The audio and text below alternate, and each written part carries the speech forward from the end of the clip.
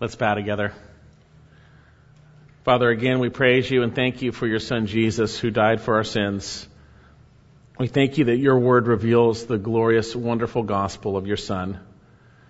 And Father, I thank you that you use your word not only to bring us to the knowledge of the Savior, your Son Jesus Christ, but you use your word to conform us to the image of your Son.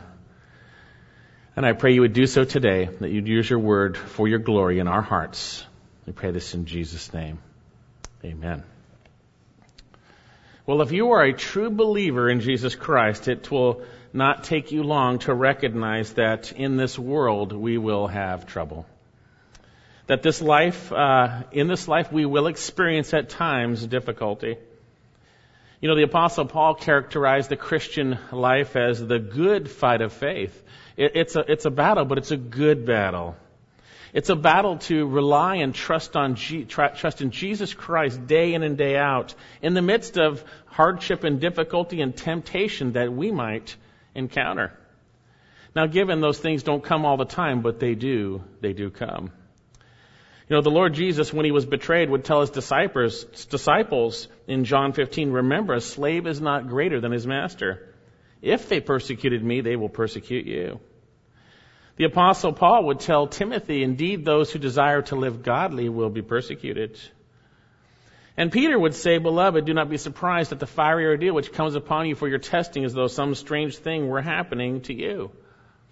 The reality is we do enter into difficulties, whether it's trials, testing, whether it's hardship, temptation. It's not all the time, but we do enter into those things. We do enter into those things. And so with this in mind, maybe some of you have entered into difficulties, whether it's a relational difficulty, whether it's a situation with a job or a loss of a job, family problems, health issues, whatever it might be. Persecution even for doing the right thing in Christ, whatever it might be. All these things are difficult and can be extremely difficult. So how are we to endure these things? How are we to make it through the difficulties that come upon us in this life, for whatever it might be, even difficulties for our failures and our sin? What are we to do? Well, today I believe we're going to see, as we continue our little short break between books in the book of Hebrews chapter 12, that God brings forth his loving discipline, that we can understand why things are so tough at times, because God is doing good in the midst of those things. Turn to Hebrews chapter 12, and we're going to be looking at verses 4 through 11. We completed 1 through 3 last week. And within this, I want to just briefly review the context of the book of Hebrews. We know that the inspired writer is writing sometime between 33 AD after the ascension of Jesus and before 70 AD, and that Hebrew believers were suffering for their faith. And yet within that, some had become dull of hearing and immature. They were on the verge of compromise, in a sense, in their faith. And then in the midst of these Hebrew believers, there were those who had not fully embraced the truth concerning Jesus Christ. And they are being warned that there's only one thing that's going to save them, is Jesus Christ. They're being warned they better listen to him. And in contrast to the difficulties, the things that they're going through, that Christ is superior, that Christ is the one that we should focus on. And he's making an argument that Christ is superior to the old covenant. That Christ, in the beginning of this book, that Jesus is superior to the old covenant, which was a type and shadow of what was to come. We see in this book of Hebrews that in early chapters that he shares that Jesus is superior to angels, the messengers of the old covenant. That Jesus is superior to Moses, the apostle of the old covenant. And then that Jesus is superior to the earthly priestly tabernacle system, which was a type and shadow of what was to come, which would be him coming to die for our sins, to bring once for all forgiveness of sins. And we see this great, wonderful reality that Jesus is a superior high priest who mediates a superior covenant through his once for all sacrifice, which brought about eternal redemption. And in the earlier chapters, in chapter 10, we see we're to respond. As believers, we're to respond by drawing near to him in faith, by hoping continually in him, by loving him and loving and serving his body. And then we have one of those warnings in the book of Hebrews that are laden through for those who appear to be identified with the body of Christ but are not true believers yet. It says in chapter 10, "For if we go on sinning willfully after receiving the knowledge of the truth, there no longer remains a sacrifice for sins, but a certain terrifying expectation of judgment." So within this book, there were true believers who were growing weary in the difficulties, and there were those who identified with Christ but were not believers, and they're being warned not to turn back to Judaism, but to trust in Jesus Christ. Then we come to chapter 11 of the book of Hebrews, where we see the lifestyle of the redeemed as exhibited by Old Testament saints. They walked by faith and they endured to the end. And then we saw the tremendous testimony of them last week, that so great a cloud of witnesses surrounding us. They're everywhere in the Bible that testify to trust and faith in the Lord God and completing the race. That we should run the race with endurance that is set before us, fixing our eyes on Jesus Christ, having laid aside every encumbrance and the sin that so easily entangles us. And that brings us to our passage today, where again, I believe we're going to see why things are so tough for believers at times. Look at verse 4 of Hebrews chapter 12. "You have not resisted to the point of shedding blood in your striving against sin. And you have forgotten the exhortation which is addressed to you as sons. My son, do not regard lightly the discipline of the Lord, nor faint when you are reproved by him. For those whom the Lord loves, he disciplines, and he scourges every son he receives. It is for discipline that you endure. God deals with you as sons. For what son is there whom his father does not discipline? But if you are without discipline, of which we all have become partakers, then you are illegitimate children and not sons. Furthermore, we had earthly fathers to discipline us, and we respected them. Shall we not rather be subject to the Father of spirits and live?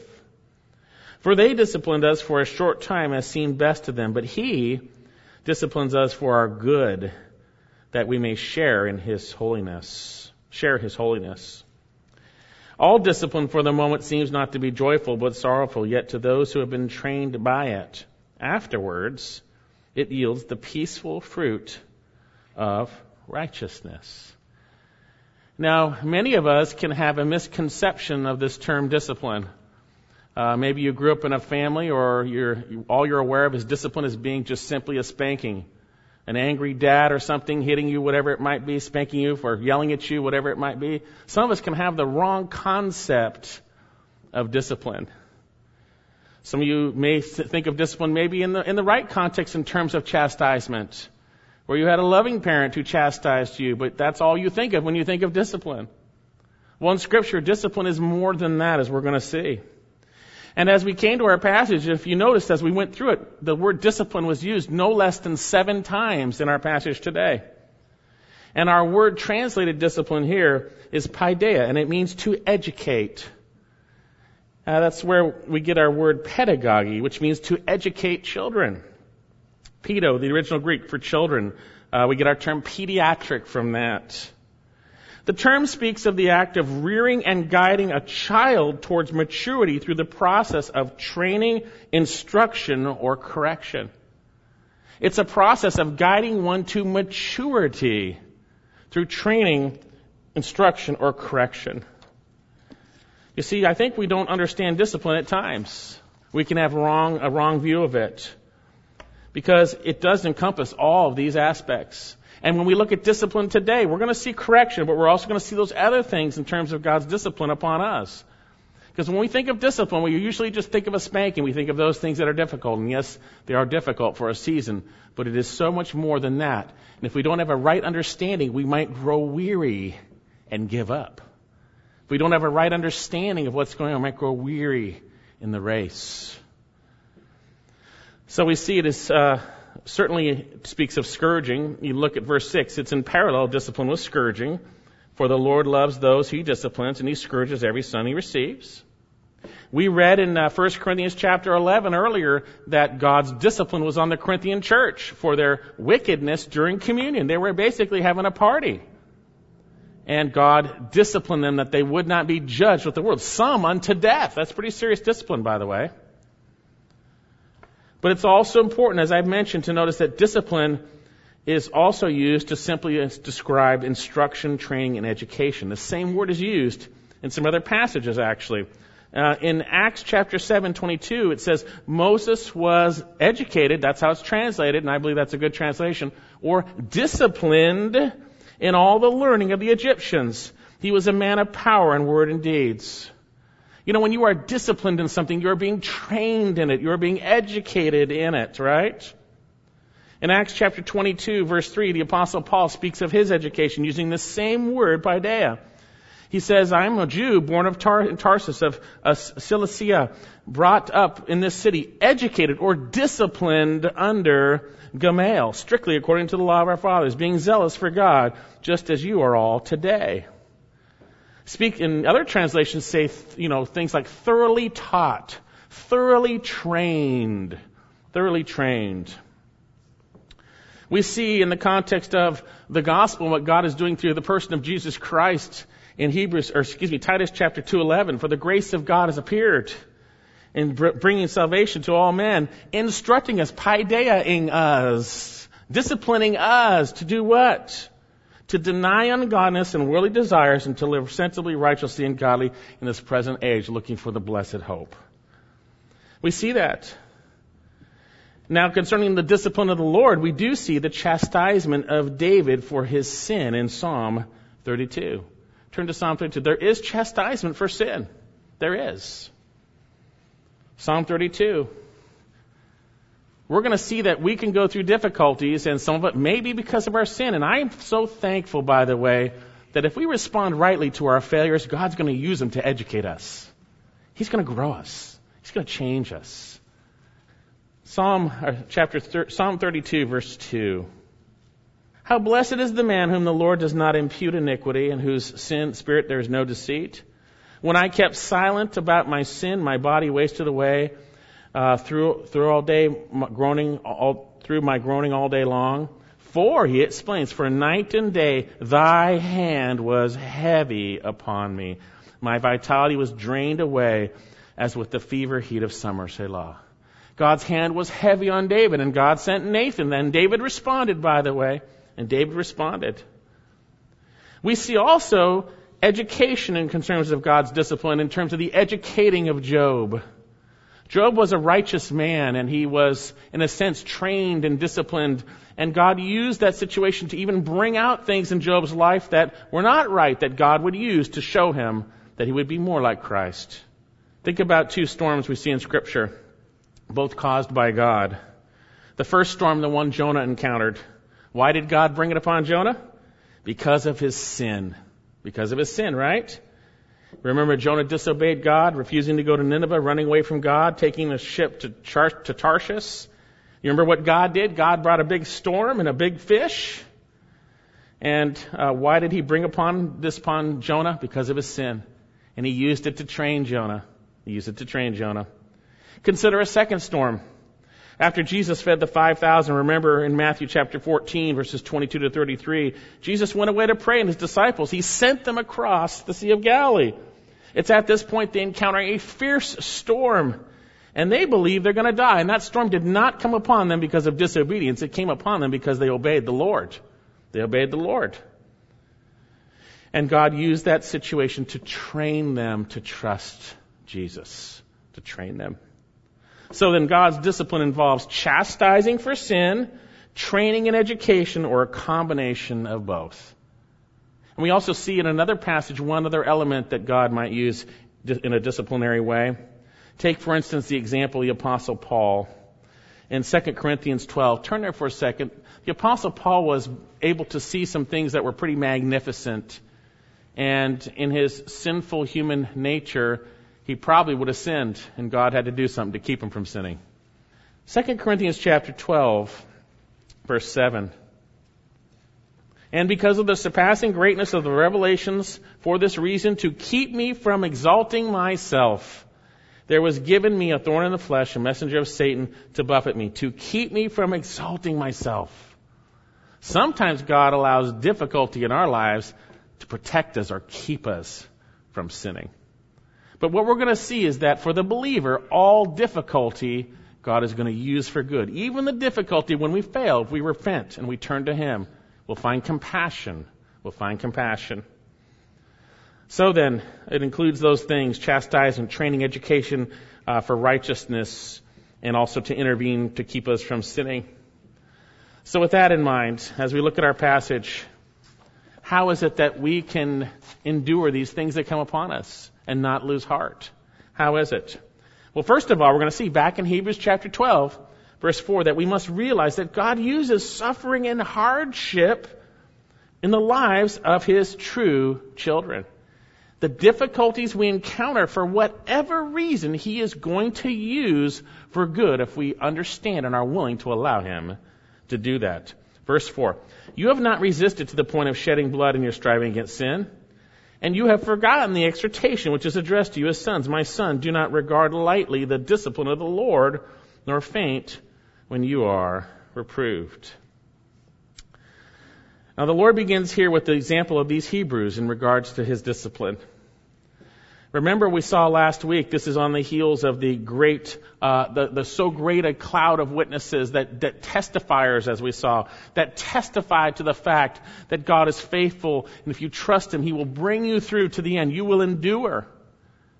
We saw very clearly that we are to lay aside every encumbrance, those weights, and the sin, that sin of unbelief, as we see throughout Hebrews, that so easily takes tight grasp on us. And we're to run this race with endurance,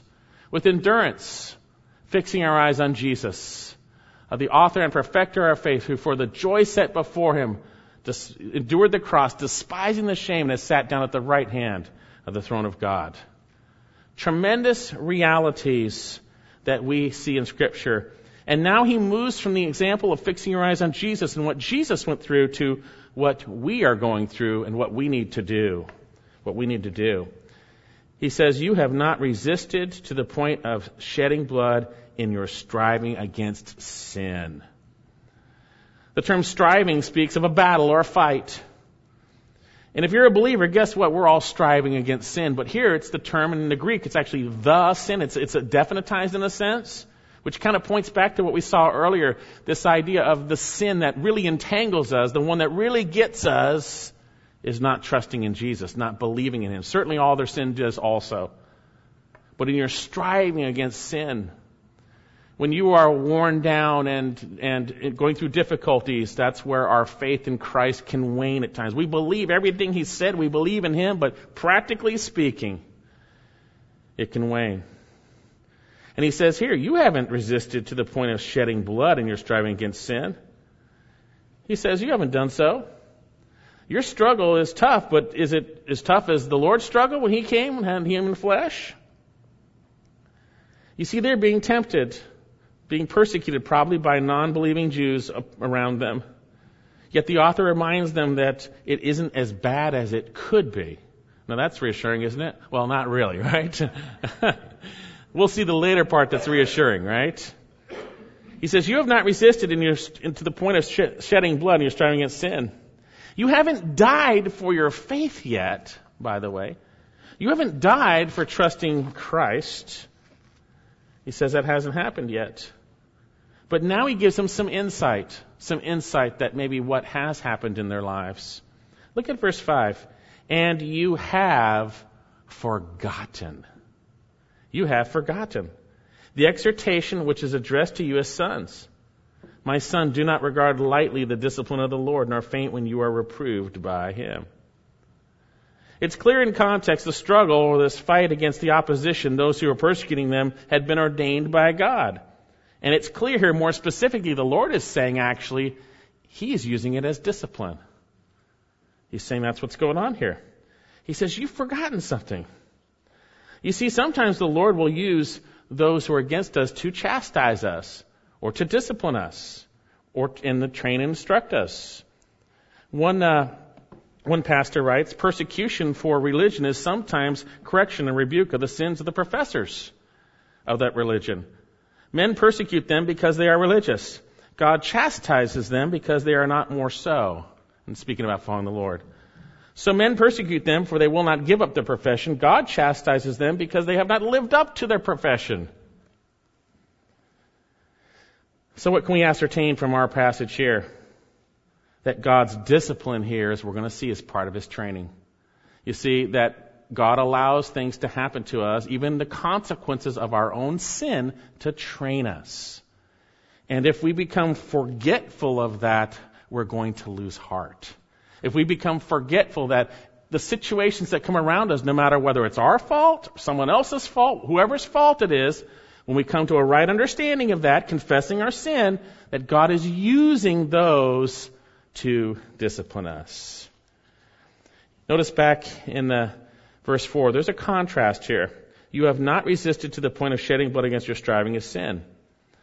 He says, we know that Jesus Christ, back in verse 3, for the joy set before him, verse 2, endured the cross, despising the same, sat down at the right hand of the throne of God. Verse 3 now. For consider him who has endured such hostility against sinners, so that you may not grow weary and lose heart. Consider Jesus. He had the joy set before him of redeeming us and glorifying God. He understood the purpose of what he was going through. And we too have not even gone that far. You haven't resisted to the point of shedding blood. We need to understand the purpose for what we are going through.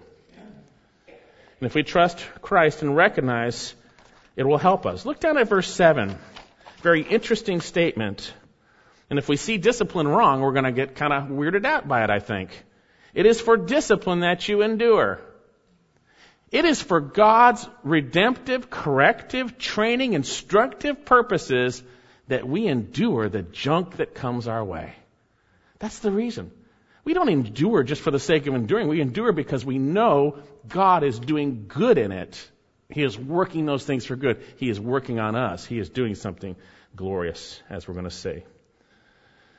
So then, just as Jesus endured, trusting the Father, joyfully looking forward to the ultimate purpose, we too will endure if we trust Christ, joyfully understanding God's sanctifying purposes of his loving discipline. God is not a passive observer when Satan and sinners beat up on us. Even when we experience the consequences for our own sin, when we confess those sins. You see, God is gracious, and he overrules and he uses these circumstances to fulfill his loving purposes in his children. Remember what Joseph said to his brothers? He could say it actually accurately. You meant it for evil, and it was evil, by the way, if you know what happened in Genesis. But God meant it for good. We have to have a right mindset or we will become discouraged. Even in the midst of our own failures. If we turn and walk with Christ, we have to have the right mindset. We're not to be caught off guard when we encounter fiery trials or difficulties that test our faith, because we know God is doing good in those things. And it's temporal. They're temporal concerning in regards to eternity. So we see, as James writes, consider it all joy, my brethren, when you encounter various trials, knowing that the testing of your faith produces endurance. Isn't that what we need? God starts to show us his faithfulness, the demonstrating of your faith. You trust Jesus. Jesus is faithful. He demonstrates it. He shows you, and it produces endurance. God is faithful over and over and over and over again. Another pastor writes, the Christian view of suffering is now presented. Why do persecutions, testings, trials, sickness, pain, sorrow, and trouble come into the life of a believer? Are they a sign of God's anger or displeasure? Do they happen by chance? How should we react to them? These verses teach us that these things are part of God's educative process for his children. And many do not come from him. He permits them and he overrules them for his glory and for our good and for the blessing of others. Nothing happens to the Christian by chance. Tragedies are blessings in disguise. God harnesses the adverse circumstances in the life to conform us to the image of Christ. I agree with that completely. So how do we endure these things? How do we get through them? Well, first of all, we need to realize that every difficult situation God is using to train us. Some may be chastisement given, but it's always going to be instructive. It's always going to be to our good. He's using them to train us that we would become more like Jesus Christ. Now, the issue that we have is responding wrongly to discipline. We're all kind of different in the way that we sin. Some people might just brush it off, nonchalant, no big deal. Some people might fall apart and want to give up. And God addresses those things, those reactions in the lives of believers. Look at verse 3, and we're going to read through 5 again. For consider him who has endured such hostility by sinners against himself, so that you may not grow weary and lose heart. You have not resisted to the point of shedding blood in your striving against sin, and you have forgotten the exhortation which is addressed to you as sons. My son, do not regard the discipline of the Lord, nor do not regard lightly the discipline of the Lord, nor faint when you are reproved by him. Those are possible reactions that we might have. And for us not to do those things, which we'll look at in a minute, we need to not forget. We need to not forget something. Look at verse 5. And you have forgotten the exhortation which is addressed to you as sons. You've forgotten what God has said. And therefore you are becoming discouraged and you are tempted to give up. You've forgotten the Word of God in relationship to your circumstance. Now you may know it, you may understand it, but you've practically, in a sense, forgotten it. Have forgotten. Now the term is in a perfect tense in Greek. What does that mean? You've forgotten the past, and that forgetting back then still affects you now. It still affects you now. Bob read Proverbs chapter 3, verses 11 and 12 earlier. Very clear that is the exhortation that he is speaking of, that he quotes here. That's the exhortation. Let me read that for you. My son, do not reject the discipline of the Lord, or loathe his reproof. For whom the Lord loves, he reproves, even a father, as the son whom he delights. God does it. He loves us. And so he is not a father who is hands-off, who is really self-loving, by the way. Fathers and parents who are hands-off on their children are exhibiting self-love, whether they understand it or not. A good father will train, instruct, discipline, chastise, all those things. All those things. Now we know that we're sinful people, and none of us are perfect fathers or mothers. But God is a perfect father. And we see that he is the one who allows these things. He says, you have forgotten the exhortation. You've forgotten the Word of God. You forgot the Word of God. That God disciplines his children. That he trains, instructs, and he's relating it in regards to their hardship, by the way. You've forgotten in the midst of the difficulties you were encountering that God disciplines. And brothers and sisters, we can do the same thing. Whatever it is, again, I mentioned all the different things we can go through. Let's say you blow it, you sin, you've confessed it. You're at the Lord. There's still difficulty. Well, God wants to train you through that. Whether it's difficulty for not sinning, for whatever it might be, God wants to train you, instruct you, make you more like Christ. As we're going to see, to help us share his holiness.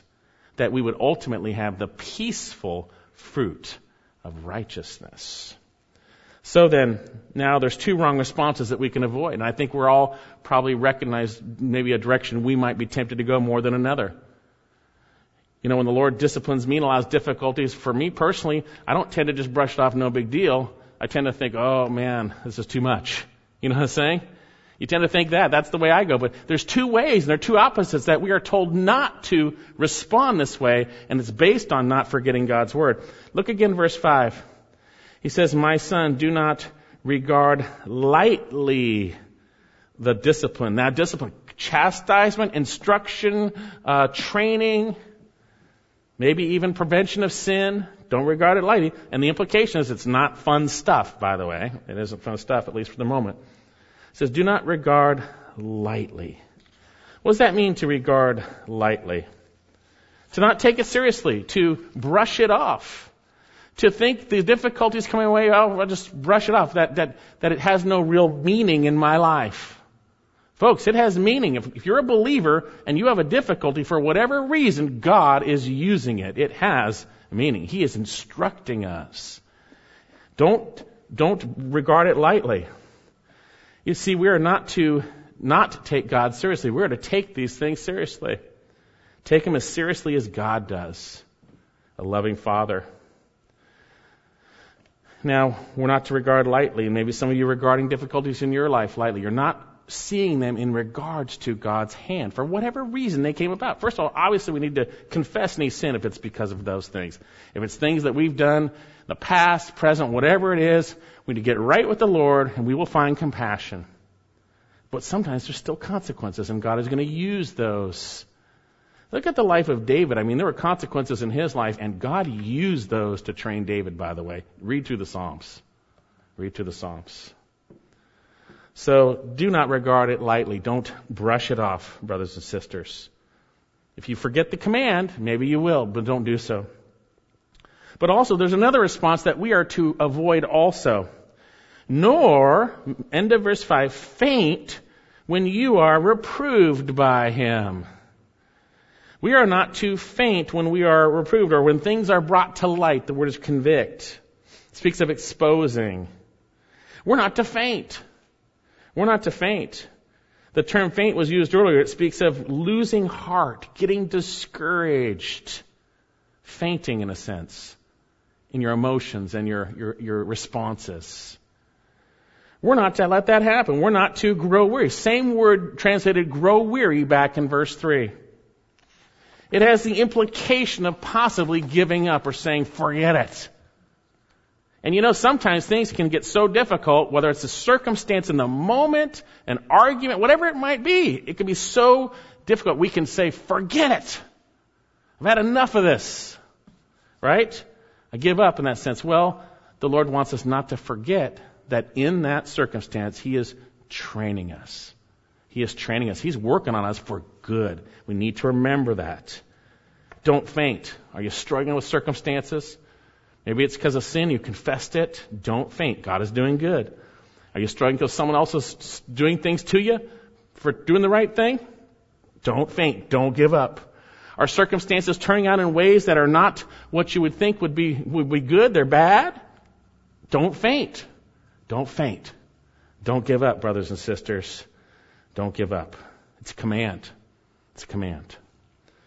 So when God lays His disciplinary hand on you to weed out sin in your life or to keep you from sinning or to protect you from sin in that sense or to instruct you, how are we to respond? Don't take it lightly and don't faint. Don't faint. Remember that God disciplines those whom He loves. And we're going to see that. We see why things are so tough. Why are things tough for us at times? Not all the time, but at times. Because God is allowing things to happen to train us, as we're going to see. And notice it stems from His love for us. Stems from a real love. Look at verse 6. For those whom the Lord loves, He says He disciplines. And He scourges every son whom He receives. You see, the Lord God loves His children. And this is a love that's not a human love. It's a divine love. He loves us. It's self-sacrificial. It's demonstrated in what God did in sending His own Son for us. Let me share a few passages about the Lord's love. 1 John 4:9, by this the love of God was manifested in us, that He sent His only begotten Son into the world so that you might live through Him. And this is love, not that we loved God, but that He loved us and sent His Son to be the propitiation for our sins. That means satisfaction. He sent His own Son from glory. He prepared a body for Him. Hebrews 10, He took on human flesh. And He lived the perfect life. And His own creation said, crucify Him. He died for our sins. And He rose from the dead. The Lord loves us. The Lord loves us. And we know that God causes all things to work together for good to those whom He love God, and those He's called, right? When we come to faith in Jesus Christ, we are then enabled to love the Lord God. But here we see, for those whom the Lord loves, He disciplines. 1 John 3:1, see how great a love the Father has bestowed upon us, that we should be called children of God. Such wretched sinners, wicked men and women and boys and girls that God saves through Jesus, and we become His children. Tremendous. Whom the Lord loves, He disciplines. So remember that. When difficulty comes, whatever it is, it's from the hand of a loving God. A loving God. When the Lord loves, He disciplines. And notice, I mentioned this earlier, verse 7, that the discipline that He brings forth is to bring about endurance. Endurance. It is for discipline that you endure. It's for discipline that you remain under the difficulties in your life. You know, the world, something goes wrong with the marriage, go get another wife. They get out. Something goes bad at work, go get another job. They don't remain under much, folks. They go from one thing to another. And we are tempted as believers to do the same thing. But here he says it is for God's purposes of instruction and discipline and prevention of sin that we endure these difficulties that come, because we know God loves us and He's doing good. It's for discipline, for His sanctifying purposes. Why do we endure the difficulties and the jobs God has given us? It's for discipline we endure. God's loving hand upon us. Women, why do you endure the difficulties of managing the household or whatever it might be? Raising the children? Discipline you endure. Those of you suffering physically, and it's not because of sin. David suffered physically because of sin. He confessed it, by the way. And if you've confessed it, you're suffering. Why do we endure? It's for God's training, making us holy, that we endure. So, folks, do you see God's sovereign hand behind every difficulty, lovingly overriding and working, training, disciplining, because He loves us? And if you don't, you won't endure. You're going to give up. You're going to give up. Or you're going to take it lightly. Notice lastly, or second to last here, God's discipline also affirms our sonship. Verse 7, it is for discipline that you endure. God deals with you as sons. For what son is there whose father does not discipline? But if you are without discipline, of which all have become partakers, then you are illegitimate children and not sons. Middle of verse 7, God deals with you as sons. And then He illustrates that true sons are disciplined. He's pointing out the obvious duty of a father to train their children. The obvious duty. What son is there that is not instructed, trained, and disciplined? Now, obviously, humanly speaking, not perfect, but what son is not corrected by their father? If we are true sons of God through faith in Christ, then we are going to be disciplined by our Heavenly Father. But verse 8, notice the obvious contrast. But if you are without discipline, if every difficulty in your life is not producing any Christ-likeness, if you are not becoming more sharing in His holiness, if you are not being trained and walking the peace of the righteous, every difficulty is not making you more like Christ, I would question whether you know the Lord. I would question that. Now, the Lord knows the heart. But here He says here, but if you are without discipline, that's God's training to make you more holy, by the way, through the difficulties of life. Now, the world has difficulties, but it's not training them to be holy, by the way. He says, of which all have become partakers, that's speaking of believers, then you are illegitimate children and not sons. You're not a son of God. So you need to ask yourself, maybe some of you here have been said Christians for years, and the difficulties in your life have never, ever made you more like Christ. Ever. I would question whether you know Him. Examine your heart. See if you're in the faith. The Lord is faithful. He wants you to be in the faith. He wants you to grow. He wants you to become more like Christ. That's what He wants. So then, we see if God is not actively using hardships in your life to produce Christ's life, maybe you need to examine. God has ordained hardships, and these hardships are conforming us to the image of Christ. Look at Romans chapter 8. Romans chapter 8, verse 14. While you're doing that, our air conditioning is specifically designed to keep you awake during the service. Hot, cold. Okay, so, all right. Romans 8:14. For all who are being led by the Spirit of God, these are what? Sons of God. The Spirit of God through the Word of God is working in your heart. And in the context here, we see what God allows. Hey, it's an evidence you're a child. For you have not received the spirit of slavery leading to fear again, but you've received a spirit of adoption as sons, as we cry out, Abba, Father. The Spirit also bears witness with our spirit that we are children of God, And if children, heirs, that's amazing, and heirs of God and fellow or joint heirs with Christ, if indeed we suffer with him in order that we may be glorified with him. So then, God ordains hardships in our lives. He doesn't cause them. Now, he may allow them. God is a good God. He doesn't bring evil, but God allows it, and he uses it for good. He uses it for good. Notice here that God's discipline has a purpose. Furthermore, verse 19, we had back in Hebrews chapter 12, verse 9. Furthermore, we had earthly fathers who disciplined us, and we respected them. Shall we not much rather be subject to the Father of spirits and live? The terms subject and respect are in parallel. Children respect their parents as they discipline. They submit themselves to that discipline. You see?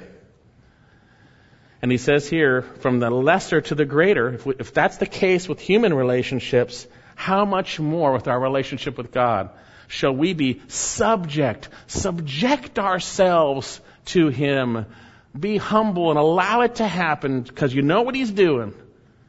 And then he says, and live, Father of spirits, and live. The result of subjecting ourselves in the context of discipline is life. Now we know we were delivered from darkness to light. We've come to eternal life in Jesus Christ. So what is this talking about? I'm not sure, but it appears to be speaking of the spiritual spirit, the Father of spirits. That's God the Father, right? How much more should we be subject to him? And then the result, live. Live. When we subject ourselves to God and not rebel, we experience life in him. I think that's what it's talking about. Yes, we're alive in Christ, but we can walk in the context of sin and separation, with our fellowship. But when we subject ourselves, there's life. Are you rebelling? Or are you subjecting yourself to God in the context of his loving discipline? Don't forget his word. Submit yourself to him. Lord, you're allowing this difficulty to happen right now. Lord, enable me to trust you to bring about Christ's likeness in my life. Remind me of your words so that I would respond rightly. Help me see where I have failed. The result is a right relationship with the Lord as you walk with him. Well, notice we see the ultimate purpose here. Ultimate purpose, verse 10. For they disciplined us for a short time as it seemed best. Again, earthly fathers. But he, speaking of God, disciplines us for what? For our good, that we would share in his holiness. This is a great statement. And by the way, the term good here is not the usual term in Greek for good. And actually, I think this may be one of the only places it's translated good here. It's usually translated benefit or profitable. He disciplines us for our profit or gain, for our benefit. We benefit by his discipline. We benefit by it. We benefit by it. And how is it we benefit by it? He says that we would may share in his holiness. God is holy. God is set apart from sin. It's his holiness. And when we allow him to work in our hearts, we become more like him. 1 Peter chapter 1, be holy for I am holy, right? God produces that in us when we rely on him. When we submit ourselves and recognize what he is doing and allow him to change us. God disciplines us and so that we wouldn't pull off our eyes off him in disobedience and unbelief. And when we don't do that, he will produce holiness in us. He disciplines us to weed out sin, to make us like Christ. In the myriad of trials and tribulations you may be going through, whatever it is, physical difficulty, it's not your fault. God is allowing it. He's allowing it to train you. Difficulties you have in your life, he's allowing to train you that you would become more like Jesus Christ, that you would share in his holiness. We don't share in his holiness unless we're abiding in him and he's functioning through us, by the way. Do you see your current situations that way? We need to. Don't forget. Now look at verse 11. All discipline for the moment seems not to be joyful. We all want to say amen on the inside, right? That's the reality, right? But sorrowful. Yet, keep reading. To those who have been trained by it afterwards, it produces or it yields the peaceful fruit of righteousness. All discipline, and you can say literally for the present. That's what it says in the original language. All discipline for the present, going on right now, seems to be sorrowful, not joyful, but sorrowful. That's true. If someone says, "Oh, praise the Lord, I just ruined my car." Well, no, not praise the Lord, but I praise the Lord. He's going to work through this horrible situation, and He's going to make me more like Christ. That's what I can praise Him for. All discipline for the moment seems not to be joyful, but sorrowful. Yet to those, this wonderful contrast, who have been trained by it afterwards, it yields the peaceful fruit of righteousness. The term trained here comes from the Greek word gymnazo. We get our word gymnasium from. It literally means in Greek to exercise naked, and that's how the Greeks trained. It speaks of mental and spiritual training and discipline in this context to control oneself, to exercise self-control, to exercise. So those who have been exercised in the gym of God's discipline, there is profit. There is benefit. There's benefit. You see, God is training us and exercising us through the gym of the trials He allows. It's interesting, He uses the same word earlier back in Hebrews chapter 5. Turn back to Hebrews 5 for a moment. You think of it, if you go to the gym and you're training or whatever it is, you're training and there's profit from that. God is doing that in our lives. The difficulty, we've got to see it right, brothers and sisters, and we will be different. People will be asking, why do you have hope? Well, it's because of Christ and what He's doing in me, right? Hebrews chapter 5, verse 11. Concerning Him, that's speaking of Melchizedek, we have much to say, and it is hard to explain. Verse 11. Since you have become dull of hearing, for by this time you ought to be teachers. You have need, again, someone to teach you the elementary principles of the oracles of God. And you have come to need milk and not solid food. For everyone who partakes of only milk is not accustomed to the word of righteousness, for he is a babe. Verse 14. But solid food is for the mature or the complete, who because of practice have had their senses gymnazoed, trained to discern good and evil. God uses our trials to work out in us what is pleasing. Gymnazo. It's a perfect tense, which is really great because it says those who have been trained in the past, there's profit that continues. It continues. When you recognize what God's doing through those things and you allow Him to train you, there is profit that continues. And this word yields means to give or pay back. To give or pay back. It pays back. And what does it pay back? The peaceful fruit of righteousness. You see, when the Lord produces His holiness in us and we respond in righteous ways because of Him and not because of ourselves, you're going to have peace in your life. If you're stricken by worry, I guarantee righteousness is lacking in your life. Now, yes, we are all tempted, but God has given us His promises to train us, to help us to understand that we would know that He is faithful as we cast our cares upon Him.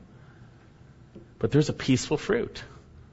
You show me someone who's been trained and being trained by the trials of life in Christ, and I'll show you someone who's walking in the peaceful fruit of righteousness. Do you want peace? Recognize what God is doing through your trials. Do you want peace? Submit to it and grow and become more like Jesus Christ. Do you want peace? Don't treat it lightly. Don't ignore it. Don't give up. Do you want peace? Don't forget His word. Do you want peace? Let Him exercise out in you these things in the difficulties of life. One pastor says God's goal in discipline is not simply to make us behave. His purpose is to make us holy, to bring us into conformity with His Son, and that conformity brings peace in our lives. Brothers and sisters, it is for discipline that we endure. So how can we endure the difficulties of life? Why are things so tough? Well, if you're a believer, they're tough because God loves you. And He wants you to be holy. And He wants you to have peace. And He wants you to walk in the context of righteousness. That's what he's doing. Do you see every circumstance, whether it's your sin? If it's your sin, confess it, be right with the Lord, or you're going to be disciplined like David, right? His hand heavy on you. I mean, chastisement that doesn't stop.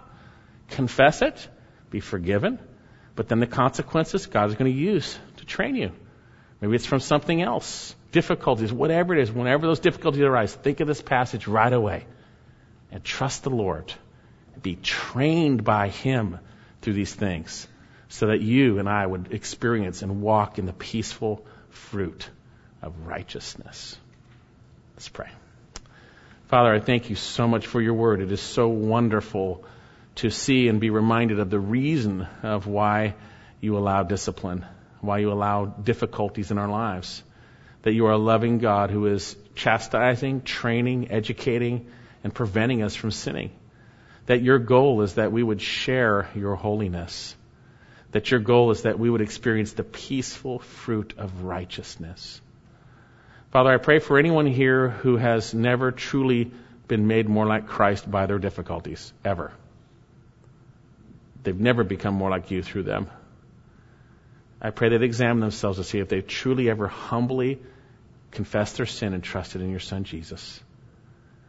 And Lord, for those of us who fail and get caught up in sin, Lord God, I pray we confess sin. We would be right with you and we would see things rightly. And Lord, for those walking with you, keeping short accounts, Lord God, I pray that we'd be encouraged. That even though difficulty comes our way, you are still weeding out sin in our lives. You're making us more like your Son, Jesus. Thank you for your word. Thank you for your Son, Jesus. And it's in His name we pray. Amen.